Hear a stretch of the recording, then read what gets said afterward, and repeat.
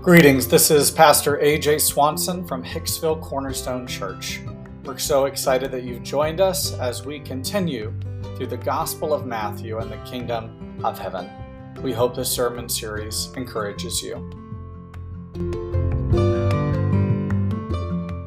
Bibles were in the same section as last week, so we're going through the model of prayer, part 2, in the Gospel of Matthew.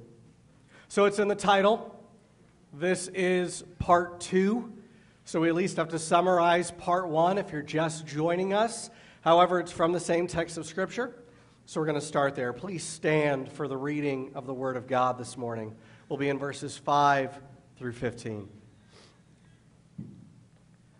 And when you pray, you must not be like the hypocrites, for they love to stand and pray in the synagogues and at the street corners, that they may be seen by others. Truly I say to you, they have received their reward. But when you pray, go into your room and shut the door, and pray to your Father who is in secret, and your Father who sees in secret will reward you. And when you pray, do not heap up empty phrases as the Gentiles do, for they think that they will be heard for their many words. Do not be like them, for your Father knows what you need before you ask Him. Pray then like this: Our Father in heaven, hallowed be your name. Your kingdom come, your will be done on earth as it is in heaven. Give us this day our daily bread, and forgive us our debts as we also have forgiven our debtors. And lead us not into temptation, but deliver us from evil. For if you forgive others their trespasses, your heavenly Father will also forgive you. But if you do not forgive others their trespasses, neither will your Father forgive your trespasses. The grass withers and the flower fades, but the word of our God stands forever. You may be seated.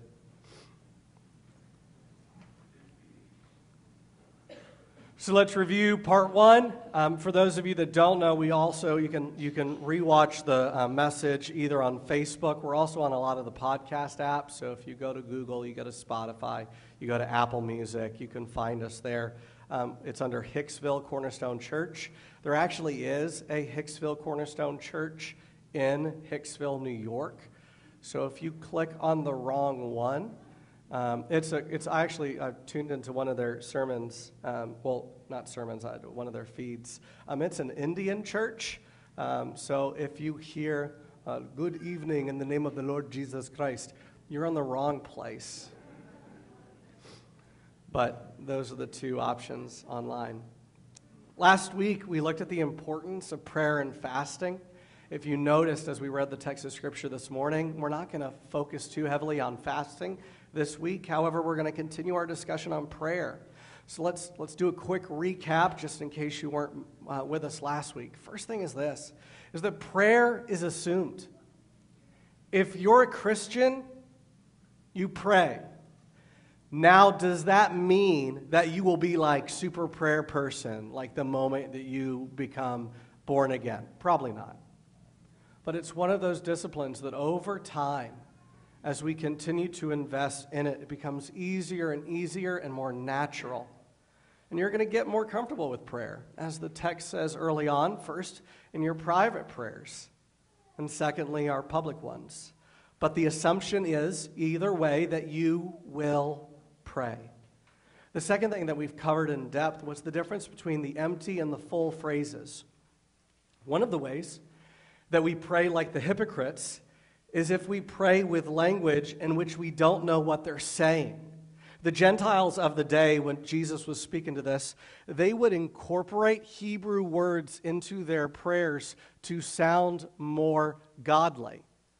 Now, if you know the Gentiles, these are non-Jews. Many of them did not know what on earth they were saying, but because they believed in the power of the Hebrew God, they incorporated those words in their prayers. It sounded good to others. And at the end of the day, that was the focus of what they were saying. They wanted to sound good and righteous in the eyes of men and women around them, and not necessarily good and righteous before a holy God. And unfortunately, let's be real. When many of us say the Lord's Prayer, it has become an empty phrase. We say it because, well, That's how Jesus instructed us to say it. But we don't actually know what it means. And so last week we began to break down what it actually means. And we're going to continue that this week.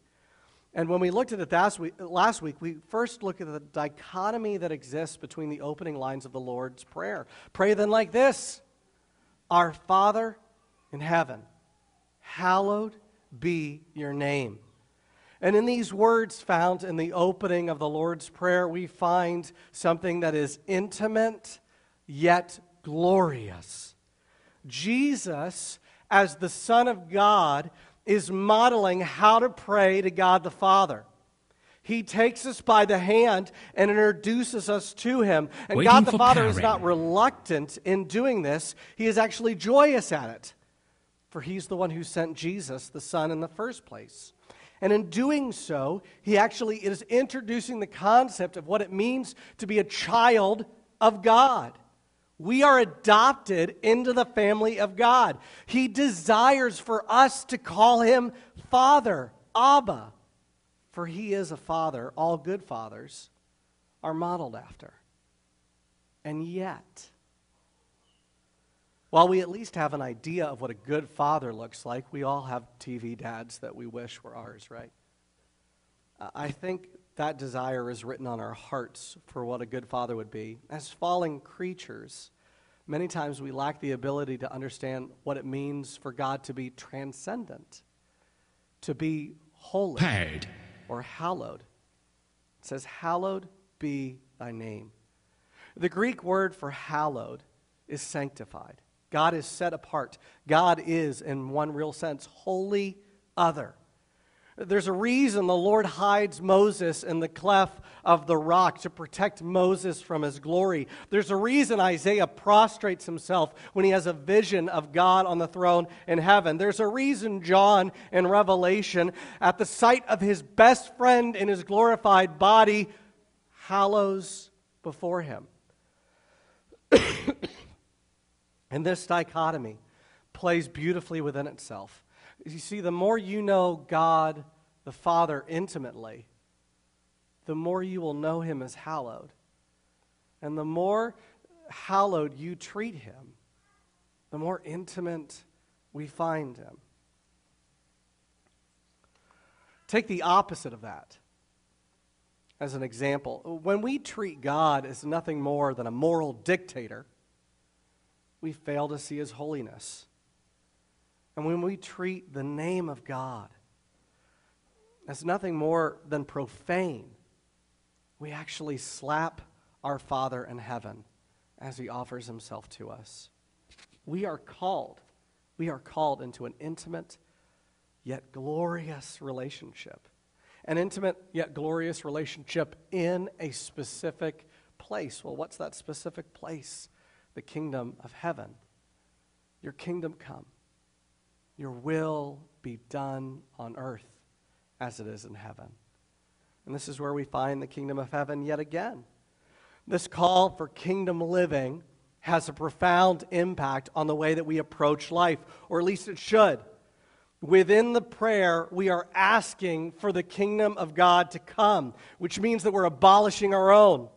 We are asking that God's will would be done, which means we're putting to death our will. We are asking the Lord to do on earth as it is in heaven, reigning and ruling with authority and power. This is a profound statement.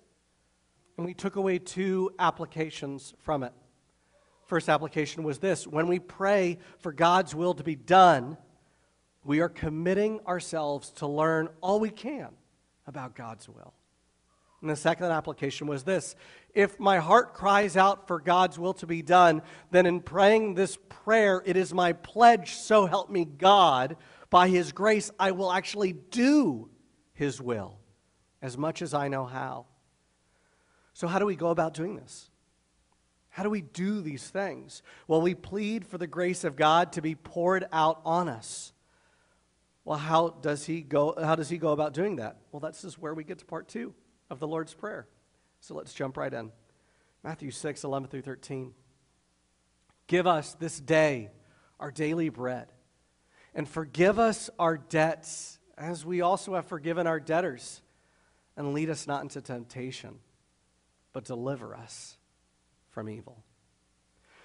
As we dive into part 2, this is a really good Bible study tip. I highly suggest it. If you have your Bibles open in front of you, I actually suggest that you do it now. And if you want to understand what a specific passage says, look for the verbs and circle them. That gives us a real basic idea of what they are asking within the text, specifically when it comes to application. And this portion of the Scripture gives us 4 verbs in particular that we're going to look at. It says, give us, forgive us, lead us, and deliver us. So let's look at the first one when it says give us. This is a reminder to the original audience in which the Lord gave this instruction that it was predominantly Jewish, right? So when he made a statement like, give us our daily bread, or as it says in the Greek, which we're going to get into momentarily, our daily bread give us, there's a story which immediately comes to mind. I know I rarely do call and response during service, but we're going to try it this morning, okay? Where in the Old Testament is daily bread given? Exodus, excellent, in the wilderness, right? And so if you're a Jew, you hear a statement like, give us this day our daily bread, that's the immediate image and story that comes to mind. 40 years in the wilderness. Every day, the Hebrews would go outside their tents and they would find supernaturally bread from heaven, manna on the ground. God did this daily, except on the Sabbath, and the Hebrews would gather enough bread only for the day in jars, and it was only enough for them and their families, and any additional bread gathered would go bad supernaturally. Think about it. It was bread to sustain God's people. Bread to sustain God's people in the wilderness. Bread specifically for God's people. Bread for a set amount of time, and bread from heaven. The word daily in the text is really interesting too, especially in the original language. It's the only place in the Bible that this word is found within the Scriptures. Matthew uses different words for day and daily at other places, along with other authors. And I think this is intentional, that we only find this word in one place, for it has a richer meaning. First, it emphasizes the giver of the bread, the heavenly aspect to it. Look, I think very much on the surface, it has a real sense in which the Lord, as you pray this prayer, is speaking about our physical needs. But as so many things in Scripture do, there seems to be a double meaning within the text. We're not only asking in this prayer for the Lord to literally feed us physically, but we're also asking the Lord to feed us spiritually. Think about it. There's a reason that Jesus refers to himself as what? The bread of life. And even only a couple chapters earlier in the Gospel of Matthew, when he's being tempted in the desert, right? Jesus says that man shall not live on bread alone. So when we pray this, we are asking God for both physical and spiritual sustenance. That's what we're really asking as we pray this prayer. And because it's the Father's kingdom and the Father's will that we seek, he promises to give it to us. We're going to see that in a couple weeks as we get into the parables. You see, we need both physical and spiritual food daily. And ironically, when it comes to fasting, which we covered last week, when we give up physical food, it helps us taste our spiritual food more richly. That's what's taking place here. Next verb, forgive us. Another Bible study text. If you see a verb over and over and over and over again within a specific set of verses, it's probably important. And this one is not just probably important, it's very important here, because in the next 4 verses, he uses this word 6 times. Jesus knows that his followers will fail. You, me, the person next to you, we're going to sin and fail all the time. And when that happens, enmity exists between persons. And when we fail God, enmity can exist between us and him. Why am I using the word enmity? Because I think it best describes what takes place when we sin. When we engage in the kingdom of darkness, when we pay homage to the ruler of this world, there is enmity. What is enmity? Enmity is deep-rooted hatred. Sometimes so deeply rooted that we don't even know that it's hatred. But it's there underground. It's assumed. We see this in Genesis 3:15. I will put enmity between thee and the woman, between thy seed and her seed. Jesus calls friendship with the world enmity with God, James 4, 1 John 2. And the carnal mind is enmity against God, Romans 8. Those that are against God, there's that word over and over again. Notice, though, how enmity has both a vertical aspect, there's something between us and God, and a horizontal aspect, something between us and others. It's what existed between Adam and Eve after the fall. That when we follow the ways of world, we actually have enmity with God. And what's the solution offered to us in Scripture when enmity is in between relationships? Forgiveness. That's what's offered to us. The word debt here, as we look at the text, right, forgive us our debts, can also be translated as transgressions. That's why some of you say it differently depending on your church background. Actually, in Aramaic, it's really interesting, which might have been the language that Jesus actually taught this in. It's the same Greek word, which has a slightly different meaning, which just means sin. So over again, sin, transgression, debt, it's all within there. Okay? So when we're asking this, we're asking God to forgive the sin that we have committed against Him.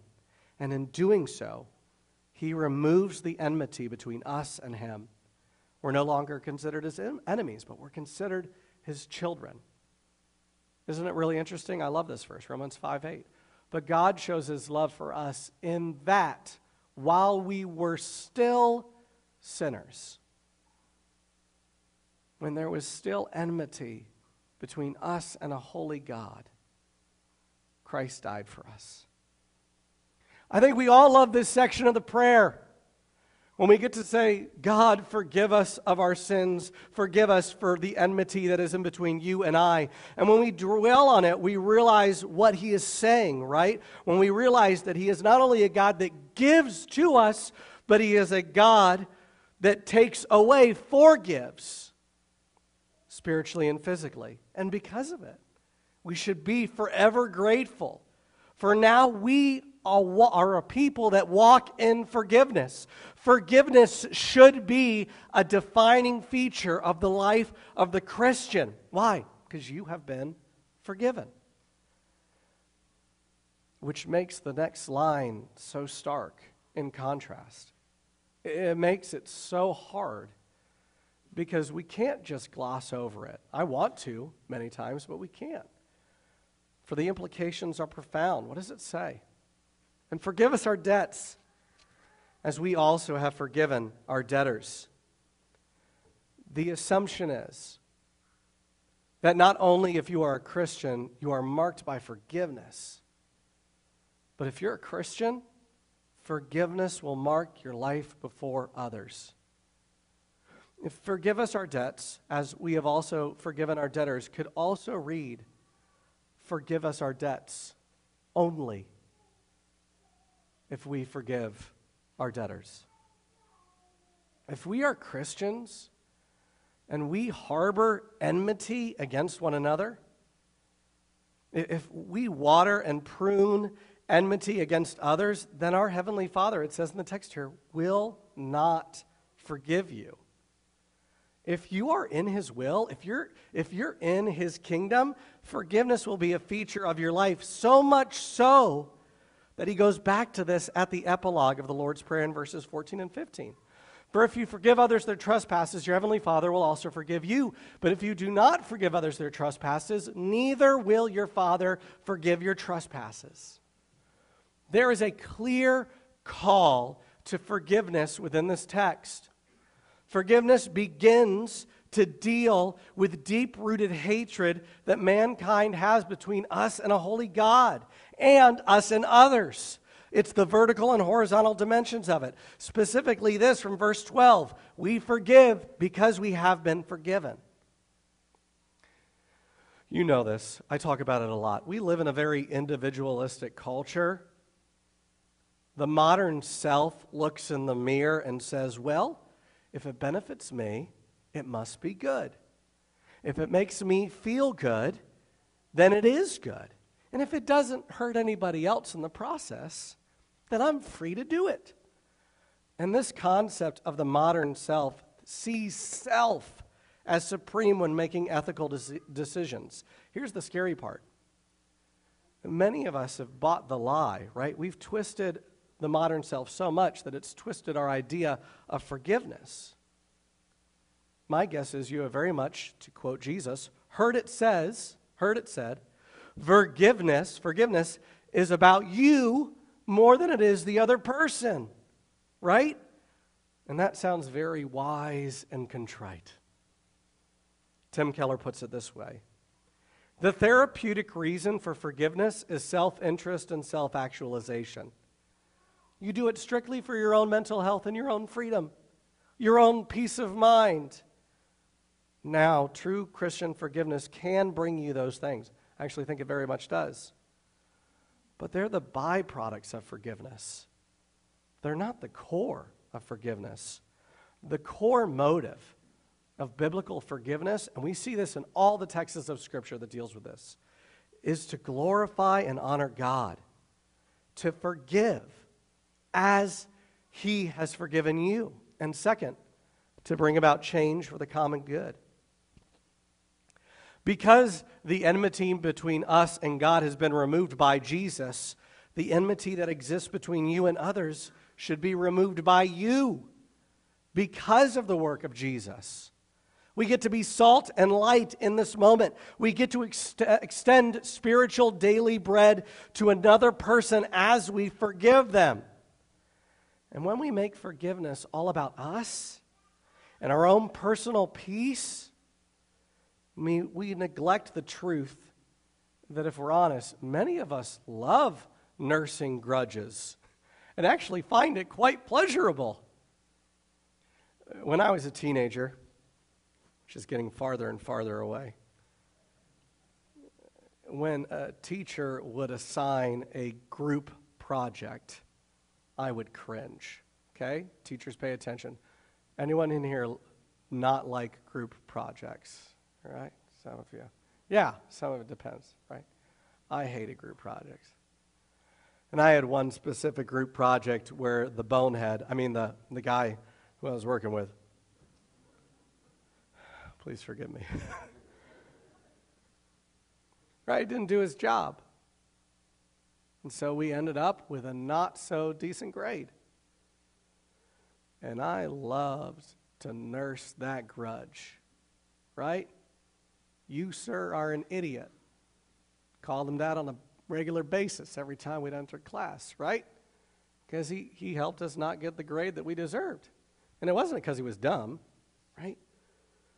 And so I held that laziness against him for the longest time. Why? Because pointing out how lazy he was made me feel much better about my own procrastination issues.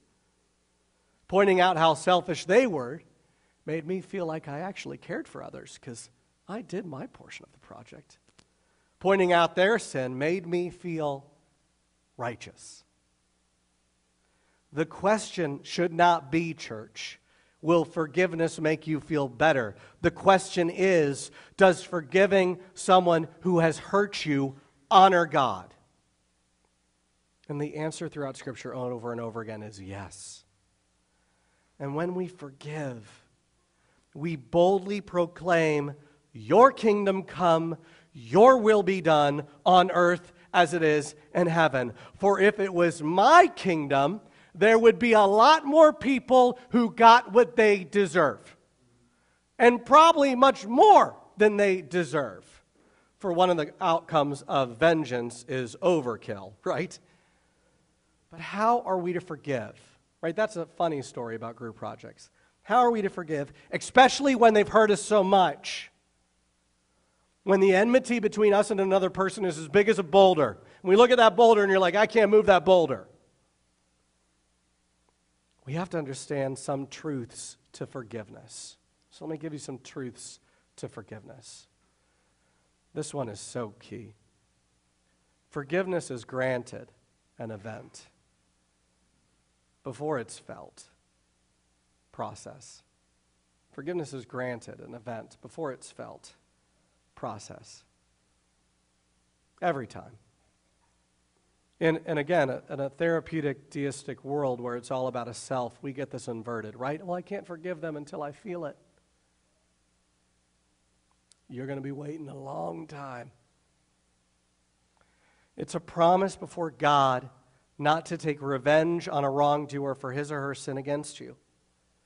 And making this promise entails 3 specific commitments. The first one's this: not to constantly bring up the sin to the wrongdoer in order to browbeat or punish her. Not to constantly bring the sin up to other people in order to hurt the wrongdoer's reputation or relationship with others. And 3, not to constantly bring up the sin to yourself. Not to keep the anger hot. Not to replay the video of it in order to cherish those feelings of nobility and virtue that comes when we feel like we're treated unjustly. Let's be real. When you grant forgiveness, at first, for many of us, it ain't going to feel great. There's still going to be anger and bitterness, and maybe even justly. You might even be justified in your anger and bitterness. However, if you keep your commitment to grant forgiveness, let me state something clear. It's hard. This is not easy. The Lord calls us into a difficult task here. But when we enter into this, we remember our vertical dimension, that we're a sinner living wholly by God's grace. And then slowly and surely you will feel that forgiveness you have granted. I had an authority figure in high school sin against me. Their kingdom was very important to them, and anyone who broke their law, even if it was in the midst of following God's law, was thrown and then run over by the bus. And I had every right to be angry, and I was. I wanted so much to nurse unforgiveness, to water that weed in my garden, and I did it for a season, happily. But like a weed in a garden, it chokes out the other fruit of the Spirit. I became bitter real quick. And not just towards the authority figure that had sinned against me, but to every person who trampled on my own kingdom. And then the pastor of the church I went to had the nerve to preach on forgiveness. I did not want to hear that sermon that day. But I needed to. And I was able to grant forgiveness. And so I did. And on day 1, I didn't feel much different. Day 2, still didn't feel much different. Day 5, still didn't feel much different. But every day I woke up and said, Lord, help me to forgive this person. And then day 7, a little. And then I started to pray for them by name, for their salvation, that they would know Christ, that they would know his forgiveness. And well, that's when the dam broke. There were still days where I was bitter for a really long time. And I no longer daydreamed about the different ways that the Lord could judge them. And by the way, I had a very active imagination, okay? I had a long list of ways that I thought the Lord could adequately judge them. They've been out of my life for almost 20 years. I was sitting in a coffee shop writing this sermon earlier this week, and I thought to myself, well, what would happen if they walked in the door? I'm not going to lie to you. I think I'd have to ask God to help me forgive them again. And I pray that I could look them in the face, call them by name, not the nicknames that I could come up with, but call them by their real name. Shake their hand. Maybe even ask them how they've been. And I thought about it. I thought, would I be able to pray for them before we departed company? I hope I could. And with God's grace, I think I just might be able to. Why? Because Tim Keller shows us in his book on forgiveness. He just have a new book that came out, Forgive. If this is something that you struggle with, I highly suggest that book. It's called Forgive by Tim Keller, but this is one of the statements in this book. The key to grasping forgiveness on a human level is to ground it in God's forgiveness available through Christ's cross. Apart from this vertical source, human forgiveness is essentially a farce, unable to provide reconciliation. Church, forgiveness is at the very heart of the gospel. Some of you know my story. I hated God. I used to be the kid who would go on church retreats. I'd smile to my folks and say, sure, I'd go. I lied to them boldly and beautifully, just so they'd give me approval. I used to be the kid who'd go on youth retreats and try to deconvert kids. I was literally a youth pastor's worst nightmare, okay? I was so angry at a God I did not believe in. I cursed the name of God regularly, and I treated the children of God with great contempt, and yet, this intimate and glorious God offered me forgiveness. At what cost? Well, He paid for it. He wanted me to know Him just as He wants you to know Him. If you're here today and you don't know the forgiveness of God, I would invite you to do just that. Turn from your sin, your heart of enmity and unforgiveness, and embrace a God of love and reconciliation. For the next two verbs on the Sermon on the Mount tells us what He offers. Matthew 6:13. And lead us not into temptation, but deliver us from evil. Think about lead us. When we submit our lives to God, we are asking God to take control. Not that we suddenly become very passive, but our activity in the world is now empowered by supernatural living. It's not like God leads us like we're a puppy on a leash, or as the great theologian Carrie Underwood sings, giving up the wheel of life, right? Jesus, take the wheel. Yeah, I'm not going to try it, not with this voice. She does it much better than me. I think this is a better analogy, right, than Carrie offers. Imagine driving to a destination through thick fog late at night. Me and Mike went through this about a year ago. If you were here for the Ecclesiastes series, think of the hevel of the uncertainty of the world. And your friend knows the roads much better than you. And he says, I'm going to drive slow. I'm going to have my lights on in front of me. Follow my lights.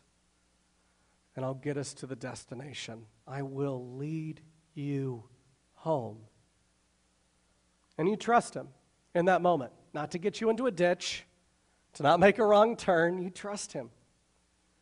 Here's the thing, and we see it in a second. The devil has put up road signs along the path. And even in the fog, they blink and offer a better way to your destination. Know this, the devil is a liar. He would steal the joy offered to you in Christ. He would have you lead a life of unforgiveness. And the scripture says, ultimately join him at his destination. Is this verse saying that we won't ever face temptation? By no means.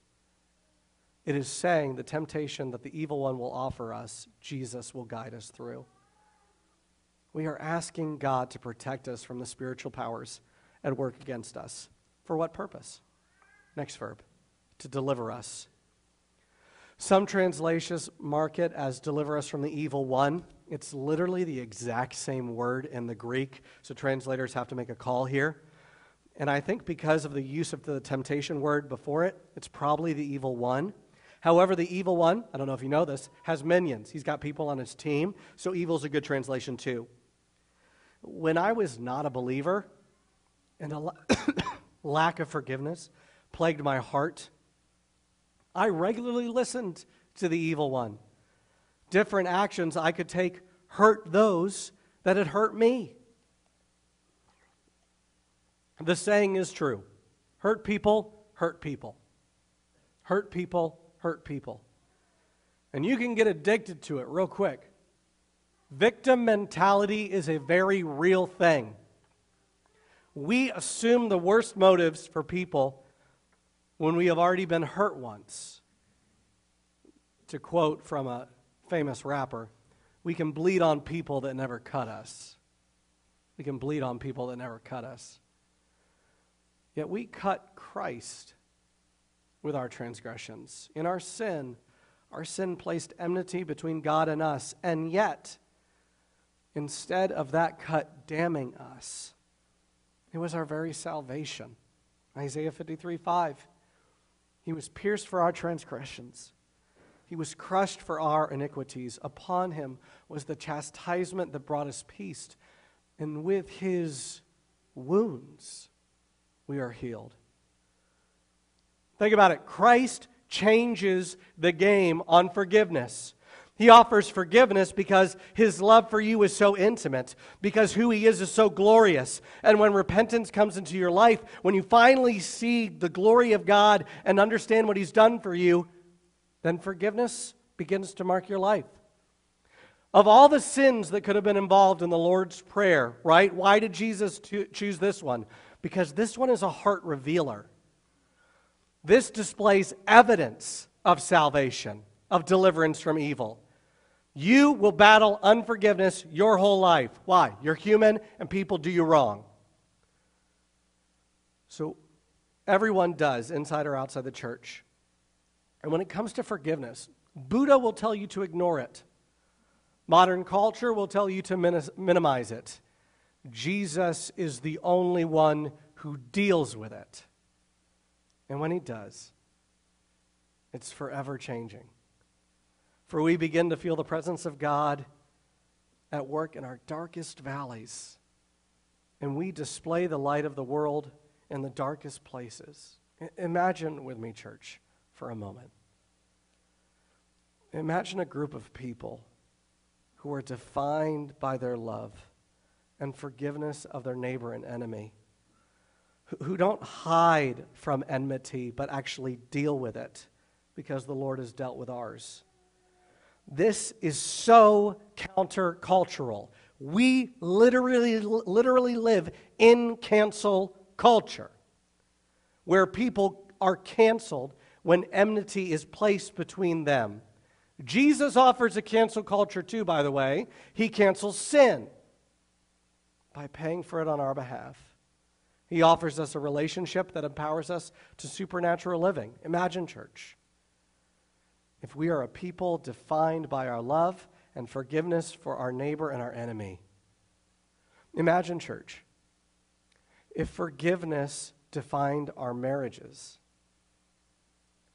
Instead of ignoring enmity, instead of ignoring division, instead of having a playlist of different things that they did against you in the past, that your marriage was marked by forgiveness, by reminding yourself and your spouse that Jesus dealt with sin, and so we can deal with sin too.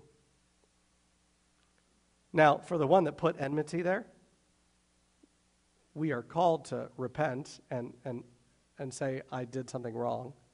We have to do that. But we know that there's forgiveness and restitution at the cross. There's still work. But because of Jesus, there's a hope in something greater. Imagine, church, if forgiveness defined the relationships between parents and children. Parents, when we model forgiveness to young men and women in the culture, where sin is minimized, joked about, no worried, but doesn't deal with enmity, when we model this, we model healthy, God-centered relationships. I would argue there is nothing more powerful than modeling forgiveness to your children when it comes to displaying the gospel. Nothing more powerful. If you can look at your child and say, I did something wrong, will you forgive me? There are few greater things that we can do to model the gospel. We should be the chief repenters in our home, fathers. It's not a sign of weakness. It's a sign of his strength. Imagine, church, if we are known for our forgiveness so much that when people ask you, how can you forgive?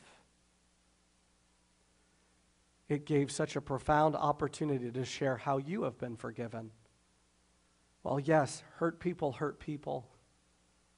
Forgiven people forgive people. And so may this be our prayer. May we pray this model of prayer every time the devil would tempt us for revenge and enmity.